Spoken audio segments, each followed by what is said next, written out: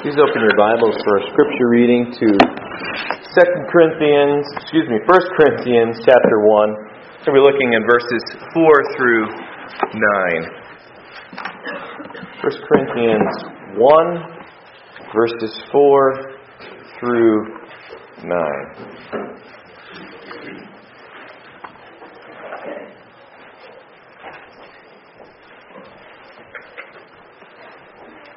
Paul says, I thank my God always on your behalf for the grace of God which is given you by Jesus Christ, that in everything you are enriched by Him in all utterance and in all knowledge, even as the testimony of Christ was confirmed in you, so that you come behind in no gift, waiting for the coming of our Lord Jesus Christ, who shall also confirm you to the end, that you may be blameless in the day of our Lord Jesus Christ. God is faithful, by whom you were called to the fellowship of His Son, Jesus Christ, our Lord. Let's pray. Father, this morning we are in awe of your grace to us. Lord, we are, as Dennis mentioned this morning, unlovable people. The only thing that is lovable about us is the truth that you made us in your image. Lord, we in our sin have broken, we have shattered that image, Lord, but you have sent the one true image of God, Jesus Christ, your Son, to restore that in us. We praise you for that. Lord, you desired, because of your fellowship that you have always enjoyed for all eternity within the Father, Son, and the Spirit, to share that fellowship and that love with us. And Lord, that's why you made us. We've gone astray from that fellowship, but you have brought us back through the person of the Lord Jesus Christ. Lord, I pray that our lives would stand and walk in connection with the truth that we are deeply flawed but deeply loved. We have turned to be ruined sinners, but you have reclaimed us for your glory through Jesus. And I pray that the truth of this text and grace that outdistances our sin and pursues us and completes us in Jesus Christ and will finish the work that you've begun till you return. I pray that it would press deeply in our hearts, that we would rejoice in our identity in you. And Lord, it would cause us to rejoice in the signs of grace and the work of God in the lives and behalf of others. This morning, Lord, we pray for our brothers and sisters around the globe who are worshiping you. Lord, we understand that there are brothers and sisters who are in bonds, who are in prison for their faith, and we are to remember them as though we are in prison with them. I pray that the ministering truth of God through the Comforter, your Holy Spirit, would build them up here in whatever their situation this morning. Thank you, Lord, that it is many times through the persecution of your church that the gospel is proven to be true over and over again and flourishes and grows and shows genuineness. And Lord, we pray for our missionary Niki Sue, ministering in a very Buddhist village in Myanmar. Experienced difficulties and persecutions because of the countercultural claims of Jesus Christ as Lord on the lives of Him and His people. Lord, we pray that you would enable them to love their enemies, to be a blessing and not a curse, to show the love of Jesus Christ and the call to repentance and faith for forgiveness of sins that Jesus Christ offers, and the new standing that is in the Lord Jesus Christ. Lord, we pray for our fellow churches in the area who are striving together for the gospel. Lord, this morning we ask for the Washington Village Church, Lord, that you would establish that church with a greater and greater fervency for the Lord Jesus Christ and His gospel. Thank you for bringing Pastor Bean on board, and I pray that you would empower him with your word and message. Thank you, Lord, for the clusters of people in all local places and who come from a variety of jobs and occupations and home situations and incomes and influences, Lord, that you brought together in Christ. Thank you for the unity that is found in Jesus. I pray that we would walk out of that. In Jesus' name we pray this morning. Amen. While I adjust the batteries here in the wireless microphone, as I'm doing so, I'd like to read a short thank you note here from Matthew Mank.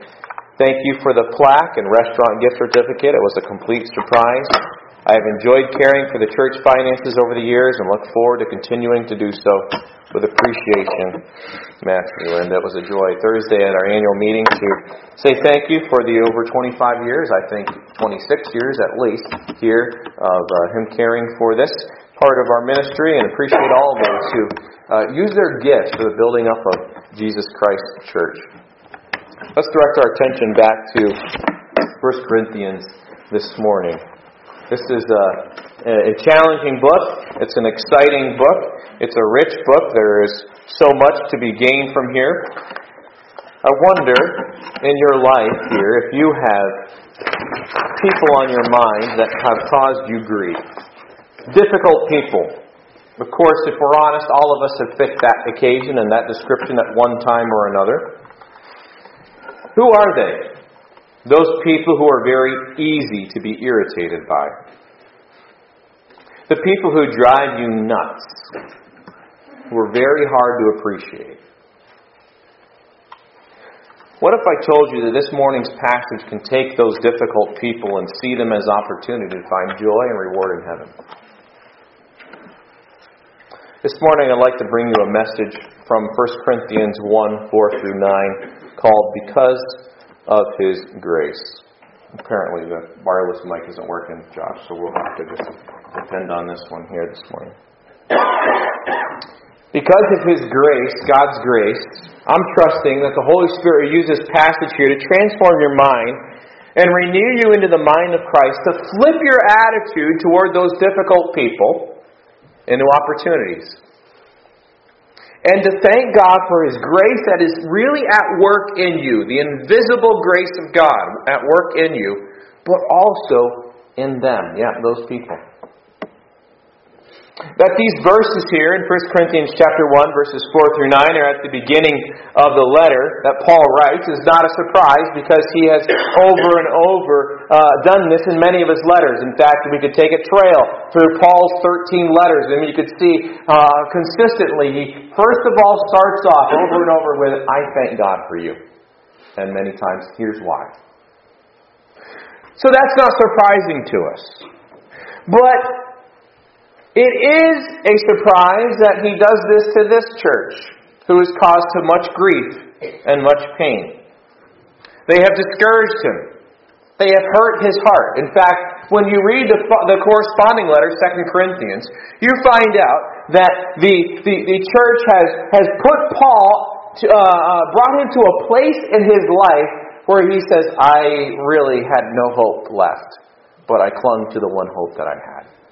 In fact, let me just show you the depth of where the backbiting and the stubbornness and rebellion of this church had led Paul to. He starts off talking about the saints of God in 2 Corinthians chapter 1. And he says this in verse 8. He says, we were pressed out of measure, above strength, insomuch that we despaired even of life.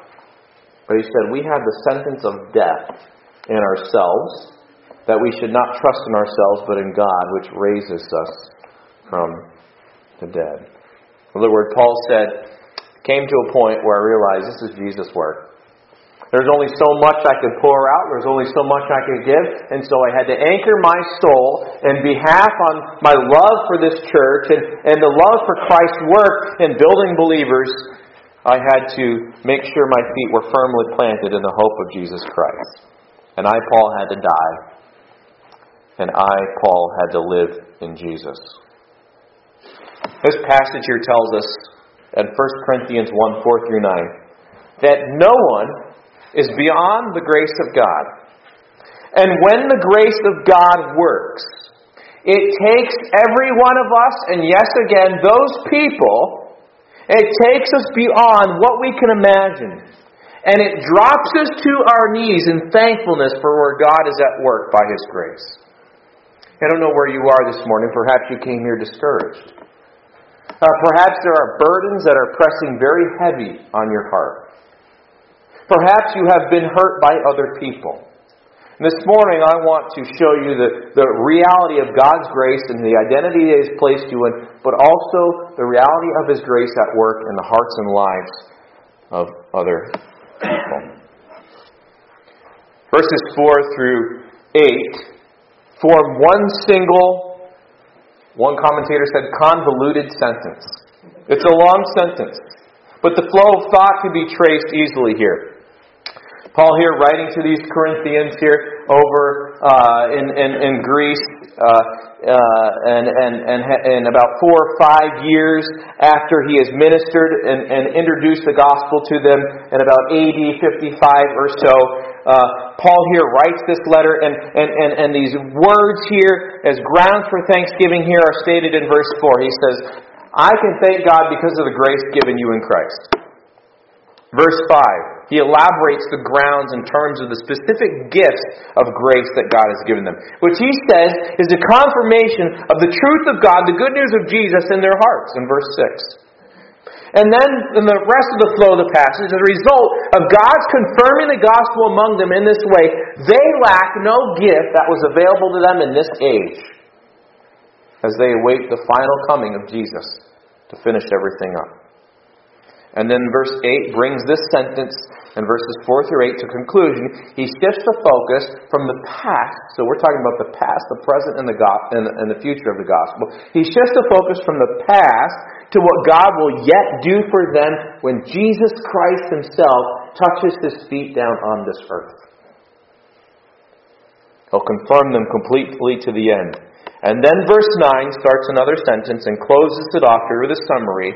And it's an exclamation that emphasizes the faithfulness of God to accomplish this future glory in light of their current, past, and present calling. This morning I'd like you to see, first of all, the grace that we have standing in Christ. Look in verse 4. I thank my God always on your behalf, or concerning you, for the grace of God which is given you by Jesus Christ. First of all, I'd like you to know here, and it's very obvious here, but this grace that is given to believers, to these Corinthians, and to believers in extension here, is given in Christ. Grace is the gospel of God's undeserving activity to the worst hell-bound sinners, you and I, to deliver us from our sin and guilt into Christ. He is the source of grace. Notice what he says in verse 4. The grace of God which is given you by Jesus Christ. Grace cannot be earned. It must be received as the gift of God. And Jesus is the source of grace, and He has poured His grace like a waterfall into people who He saves, not because of us, but in spite of us. As enemies of God, Paul says in Romans. And Jesus is the means of this grace. Now, throughout the 13 letters that Paul writes, he uses a very specific phrase that seems to be one of his favorite things to say. And it's 2 words. In Christ. In Christ. He uses that phrase 164 times throughout the New Testament. But 10 of those times are in the first few verses, the first 10 verses of 1 Corinthians 1. So Jesus is the means of this grace because He has delivered us from sin, but not just from sin, but into Him, into Himself, into Christ. And so Paul says, I give thanks. And the way he says I give thanks, he's used a word that means I continually give thanks. I give thanks at all times. In other words, I give thanks in every opportunity, in every situation. He has a regular flow of thanksgiving to the throne room of God that is rising up to God for the work of God in them. Now remember, and we'll see this in more detail throughout the weeks as we go through this book, but this is a church that has some severe problems. And yet Paul says, I thank God for His grace at work in you. They're suing each other, bringing each other to court. There is immorality with temple prostitutes. There's immorality within even their own family members. There is a false understanding of the resurrection, one of the core truths of the gospel. People are using the special grace gifts that God has given to them for their own benefit instead of building up the church in very selfish ways. And this is what Paul says to them. I thank God for the work of grace that I see in you. Now, tells me that a spiritual mature person rises above their circumstances in faith, don't they? An immature person can only see their circumstances and focuses on what's wrong, but a spiritually mature person can see God at work. They have these blinders removed. They are able to see in a fuller way because of their growing trust and dependence on God, the invisible work of God that is behind the scenes. And they rise above their circumstances. They see God's work that they can always thank God about. What are you facing this morning? What are the difficulties you are facing this morning? And I want you to ask this question. How can I thank God for that this morning? That's a revolutionary question, a very simple question, but a revolutionary question. And I think as Paul thought about all the things that he had to come face to face with, he had to write and he had to address, he had to come to a point when he said, what can I thank God for about these people? And he probably had to scratch his head a little bit. But he says, this is what I could thank God for. Who He has made them in Christ. Now, their walking out of that was pretty poor. But he thanks God for the foundation that has been laid, their identity in Christ. You know, every one of us, as we grow in maturity and as we know each other more and more, and as we see each other's imperfections and our own perfections, and we live in a broken world, do we see God's hand of grace upon other people's lives? Are we really aware of that? Do we even stop and think about that? Or do we have such a blockade in our mind and a blindness that we're missing what God is really doing behind the scenes? I believe because God has made every human being in the image of God, and He has bestowed upon the just and the unjust His common grace, that there is always something we can thank God for about a person. And how much more so for those who are redeemed in Christ along with you. Here's a question I want us to consider. How do you need to be offering more thanks to God? You see, the mark of a mature heart, a mark of a growing believer, is not a diminishing thankfulness and gratitude in their hearts to God. Not a dwelling on the negatives, though it also doesn't mean we ignore the negatives, but not a dwelling on the negatives, but an enlarging of our hearts in thankfulness for what God has done in His work of grace. Seeing more and more of His work in the lives of others, and not just having that in our heads, but like Paul, literally speaking these things to other people. Literally writing notes to other people about how we are thankful for God's work of grace in our lives in the specific ways we've seen that. Because friends, is your mouth empty of praise for others? If your mouth and my mouth is empty of praise for others, you know what that reveals? If we have such a hard time and an emptiness of praise of God's grace at work in others, you know what our hearts have become full of? Ourselves. And Paul here was laying out his life for these people. And he's going to have very hard things to say to them. But he begins by seeing the grace in which they stand and praising God and thanking God for them in that. So here's an evaluative question for each of us. When was the last time I praised someone? When was the last time I thanked someone? How about those who you live regularly with each day, like your family members? That's where it starts, right? What about your coworkers? What about those in this body here in this church who are your real family members? What about others? And if the question is, and the answer to that question is, it's been a while, then that should be a little red flag here saying, I'm a proud and selfish person. And I need to repent of that. And I need to affirm God's grace in other people's lives. Secondly, I'd like you to notice the grace riches in Christ. Verse 5 and 6. That in everything you are enriched by Him, by Jesus Christ, in all utterance or speech, and in all knowledge, even as the testimony of Christ was confirmed in you.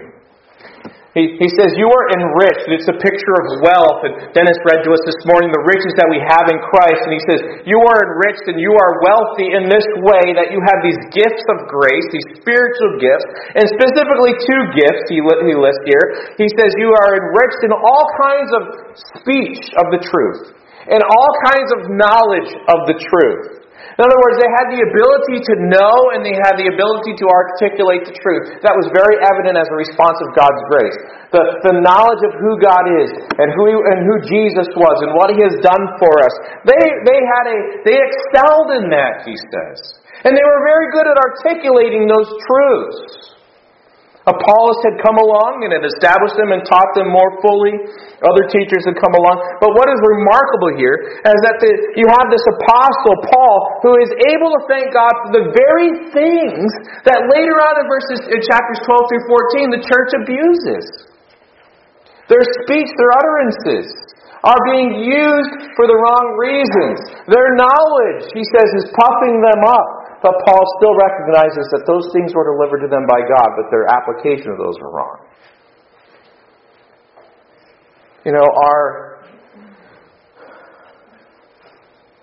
Paul recognizes that their problems was not in their gifts, but in their attitude toward their gifts later on. And because these gifts have come from God, as God is the God who loves to give good gifts, Paul is bound to give thanks for them. They are good things that have been misused, that have gone sour. And so in his thanksgiving, Paul gives genuine thanks to God for the Corinthians themselves and for God's grace at work in them, having gifted them. But at the same time, he redirects their focus. He redirects their focus in a couple ways. He says, you are genuinely gifted by God. Later on in the letter, he's going to reveal they're pretty self-satisfied. They're boasting as mere human beings. But he lays it out and says, this is from God. They stress the gifts. Paul stresses the activity of God who gifts His people. They are given by God. They are grace gifts. And there can be no grounds for boasting in their part. And so Paul's dilemma here is to convince the Corinthians to share God's view of these gifts, to be used for His glory. They later on are arrogantly boasting about the very things that as gifts should not be the source of personal boasting. And so Paul is redirecting their focus from their graces to God who has given them in Christ and whom they've been made available. Look what he says again in verse 4. I thank my God always on your behalf for the grace of God which is given you by Jesus Christ, that in everything you are enriched by Him in all utterance and in all knowledge, even as the testimony of Christ was confirmed in you. In other words, what Paul is saying, and we'll see this later on, is that they don't lack a spiritual gift, but they haven't yet arrived. They haven't yet arrived. So he brings them in reality too and says there's more work to be done. What he's saying to them is that their gifts have been given through a solid understanding of Jesus Christ. They have the ability to speak that knowledge of Christ, and the Holy Spirit has given them through teaching a good foundation of knowledge of the truth, and they have the ability to open their mouth and speak of Christ. And Paul says it showed evidence, not because of their misuse, but because they had these gifts, that they had received saving grace from Christ. And Christ was in them. In fact, Paul says, even as the testimony of Christ was confirmed in you, was firmly established in you. When you have witnesses in a court of law, the judge has to decide if those witnesses are credible witnesses, and the jury decides that, right? And Paul says, he uses a legal term, that word confirmed is a legal term. Paul says it has been declared that God is at work in you through these gifts that you have, that you're using. You're using them wrongly, but they are there. And so what he's saying is, God inside of you made these things register in your heart through the teaching of the power of the Holy Spirit, and God confirmed this. This is God's riches that are being worked out in you. And so this is all about God's grace. God has secured them in grace. God has offered His grace. He has extended His grace. He has purchased them in grace. And God makes them able to receive these things, because notice the wording there, it's passive. It's the idea here. In verse 5, verse 4, the grace of God which is given you by Jesus Christ and everything, you are enriched by Him. The testimony of Christ was confirmed in you. So it's God at work here. It's a securing grace. And He's saying, you are not lacking in the grace gifts that God has given to build the church. In other words, everything that God has given to build up His church here in wholeness as a glorious temple of Jesus Christ that God dwells in, that glorifies God, is in you. In contrast to the pagans. And He's going to build on that and say, now live that out. Grace, riches in Christ, Paul is thankful for. But thirdly, a grace guarantee in Christ. I think it's amazing that God's grace isn't just like floating out there, like hopefully it'll do something for you. But God sees it as the very power through which He will bring His work to completion. Look what he says here. He's already said in verse 6, the testimony of Christ is confirmed in you. Now he says verse 7, so that you come behind or are not lacking. You come behind in no gift. So you're not lacking in any gift. Waiting for the coming of our Lord Jesus Christ, who shall also, again that word, confirm, firmly establish, you to the end, that you may be blameless in the day of our Lord Jesus Christ. You see, there is a guarantee. If God has saved you, His grace guarantees you a confirmation till the end. Right? This is what we have termed in a security that is eternal. Right? And what Paul is saying is you guys are eagerly awaiting here the unveiling of the glory of Christ. He says you are waiting for the coming of our Lord Jesus Christ. And that word waiting there is literally eagerly awaiting. The unveiling of the glory of Christ. He's not talking about when the church will be caught up. He's talking about when Jesus comes and establishes His kingdom and He puts His feet down on the earth, the second coming of Jesus. The unveiling of Jesus. When we are caught up, we are unveiled. When He comes, He is unveiled to the whole world. The unveiling of the glory of Christ. Because Paul knows, as John says later in one of his later epistles, because when we see Him, Jesus unveiled in all His glory, we will be like Him. And Paul can say, when Jesus finishes the work, when He comes and touches His feet to this earth and rules and reigns, Paul understands when He does that, it's proof that everything he said was true, and you are confirmed in Him, you will be complete in Him. When Jesus comes in His second coming, as He says in Acts 1, He'll return the same way He left. When He comes to reign, Paul is saying, you look eagerly for that. And the reason you look eagerly for that is because it is to motivate you, Corinthians. It's to motivate you, South Hope, to live rightly and to continue His work, to keep pressing on. Because the day will come when no man can work. To keep doing His work till He returns. The revelation of Jesus Christ by sight and that second coming, when His feet touch the earth again, is the motivation here, Paul says, to keep on keeping on. To not live in laxivity. To not coast. He speaks about the day of the Lord. The day of our Lord Jesus Christ. It's a term used frequently in the Old Testament. It's the idea of the day of judgment. And Paul here is taking the grace of God and he's framing the grace of God from past to now future. And he's motivating them to be thankful right now and to live rightly now is to look for the finished work in the meantime as God brings them along. So there is a guarantee in Christ. And folks, on your worst day, you need this in front of you. On your best day, you need this in front of you. Jesus is working to bring you to Him. Time on this earth, and as we know it, will one day be very different. And Jesus has saved us for eternity. This life is a very short little dot on the eternal vast rope of eternity, isn't it? Rejoice in God's grace to you, but live it out.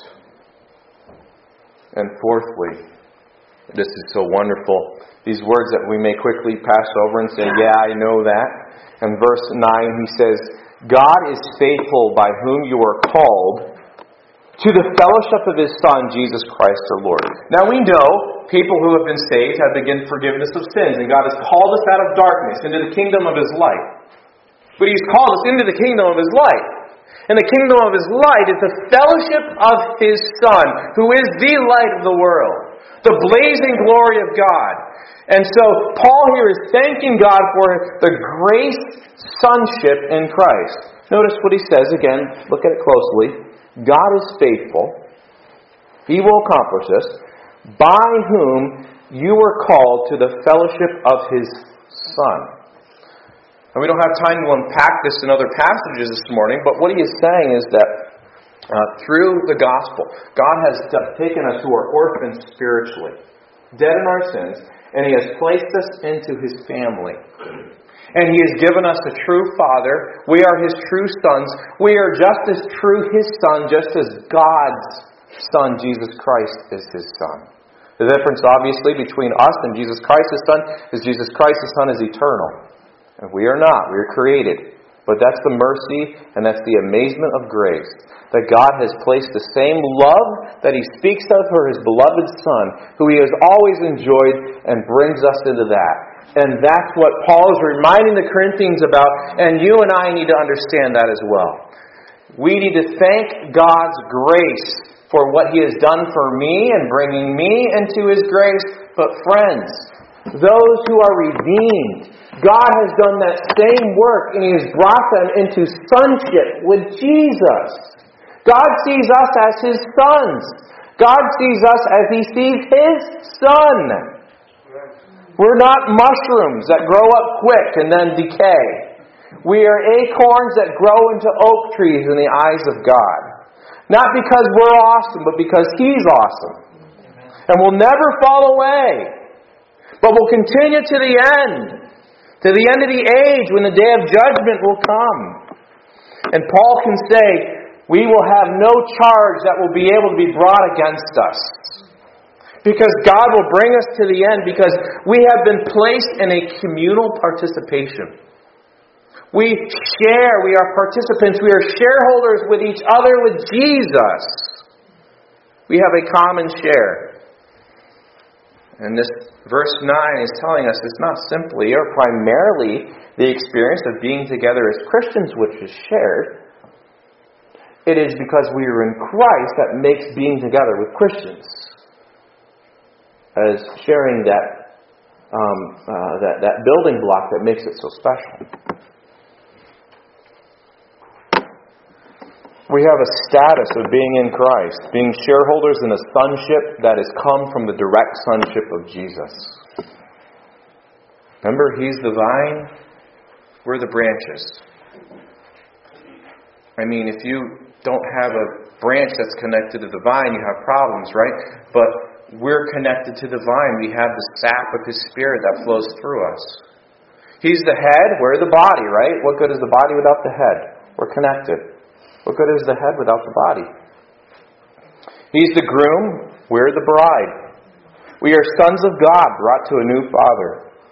And friends, to delight in God for His working in the lives of others, even in the lives of whom we may feel compelled to disagree, is a sure sign, is a sure mark of God's grace, is a sure sign of the Spirit's work in us. of being the recipient of God's mercies. And thus it was with Paul. You see, in every person there is evidence of the grace of God, and especially in every redeemed person, and that brings forth Paul's gratitude to God and for them. Now, what would life have been like if these people, the Corinthians, had responded to the truth of that right there? They got a hold of that. Life would have been very different for them, right? I'm sure there were people who at the end of their life in this church here had regrets and said, man, we really missed it. I'm glad for God's grace that brought us back on track, right? What would life have been like if these recipients of this letter had ignored this truth?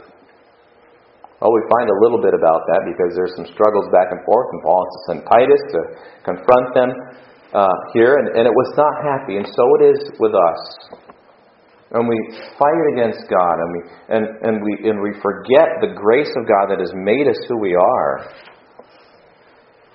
It's a very shrink-wrapped, suffocating, sad life. What does this passage tell us about God? It tells us that His work is not something that is passive. His work of grace is something that is very active and at work in all of us. And He has a goal and a destination in mind when He saved you. And it was to bring you in greater conformity with Himself, to bring you closer to His heart. But what is this Scripture saying to me in this passage? Well, do you have some of these same weaknesses that these Corinthians have? Pride, selfishness, tendencies to follow temptations. Are the temptations these people faced yours? Why, certainly. Have you seen your life warped as a result of following some of these temptations? Yeah. We've seen that, right? We've seen the consequences of following sin and pride. You know when you might be more likely to fall into these sins, and you've seen the habits and practices that exist in your life that contribute to these problems. You've seen how your life may have suffered as a result of forgetting that you're in God's grace and you didn't deserve it. Your selfish decisions have affected others. Your life and ministry have been limited, but folks, think of the flip side here. Think what God can do when we say no to this and we say yes to God's grace. We say yes to God's grace in the room of our mind, being renewed. Our appetites and desires. We're saved by God for God, right? We're saved by God for fellowship and good talks and change with Jesus. How would it change the places of work we exist in? How would it change our recreation, where we go to relax and have fun? Our marriages, our relationships with each other in this church, serving the family of God. We understand the affirmation of grace that's placed in our lives. Now, some of you have walked with God for many, many years. You've grown and you've cooled. You've grown warmer and you've cooled. But I want to remind you that the only way you're going to grow warmer, regardless of how long you walk with the Lord, is thanking God for His grace to you. That's where it all starts. It sounds cliche, but it's only cliche if you just keep it on the surface and you don't really think about what that means. I can think of people who have practiced affirmation in the lives of others. People who are encouraging. People who seem to see things that are true of God's work at grace and encourage others in this way. I can see how it bears fruit and how it fills the sails here, not of our own egos, but it directs our eyes to God-centered affirmation. I think of people like Gene Adolphson, who doesn't want to be pointed out this morning, I know, but is someone who through the years has been an encouragement with her seeing the good in people. Vic Pease, he texts me every once in a while and says thankful for you and lists something he's thankful for. What would it be if we all were like that? A church full of people who build and encourage each other up. Yes, I know there's things that need to be torn down. Right? You can't build up until some things are torn down. And those things need to be addressed, right? But what if we had a culture of this grace in our church? Where we could look at people and we could look beyond the eyes of our flesh and look with the eyes of Jesus and say, I'm thankful for what God has done in this way in you. Or how He's made you and equipped you in this way. There's a wonderful little book. It's a short little book called Practicing Affirmation. And I was going through it here and thinking of the connections with this passage here. And I'm gonna just share a few things this evening from it and kind of flesh this out here. But the subtitle is Affirming Others with a God-Centeredness.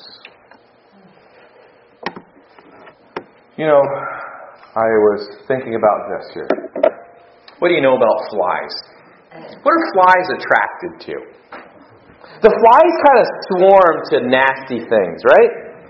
When you open the dumpster out there in the summer, flies will come out because they are attracted to trash. It's nasty, right?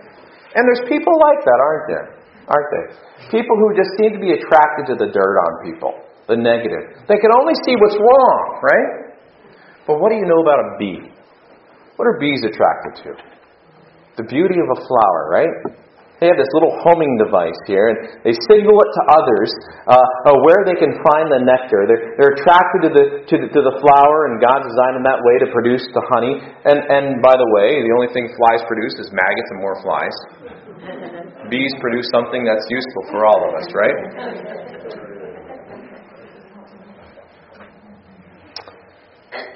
The difference between a fly and a bee is a bee's attracted to what's good. Be the bee, right?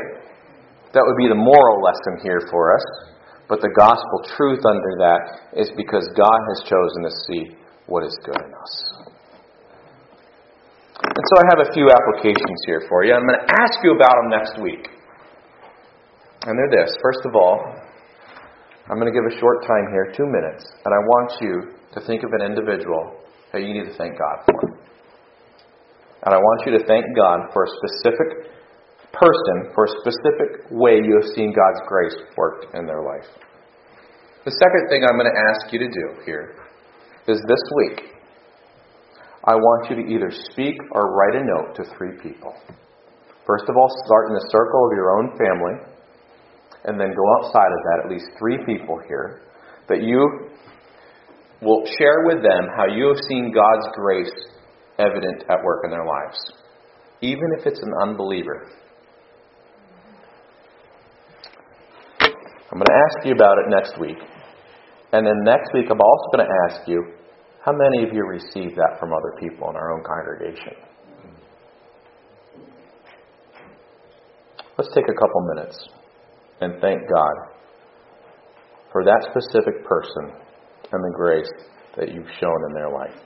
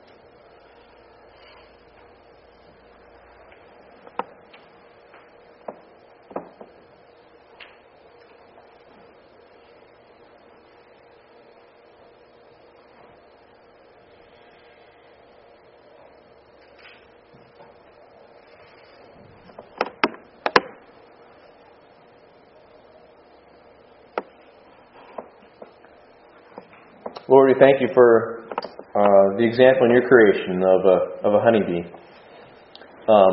It's attracted to what is good. Lord, I pray that the specific people that each of us just prayed for would be encouraged Help us to let those people know that we prayed for them, and we thank God for that specific grace that you've shown working in their lives. I pray that you would help us not to be lazy or push away here the simple applications here of letting people know how we've seen God's grace at work in their lives. Lord, first of all, we know that we love because you first loved us.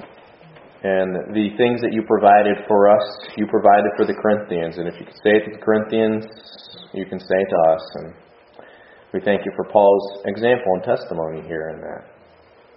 Lord, I ask that would overflow now. You've filled our hearts, you've filled our souls so full of who you are, whether we realize it or not, whether our eyes are deadened to that or not. And I pray you'd open our eyes and hearts, enlarge our hearts with thankfulness to you, and see that flow into the lives of others. Thank you for your kindness to us. Thank you for your kindness to others. Help us to see that. Help us not to believe the lies that the devil will tell us, that this for men is just for women.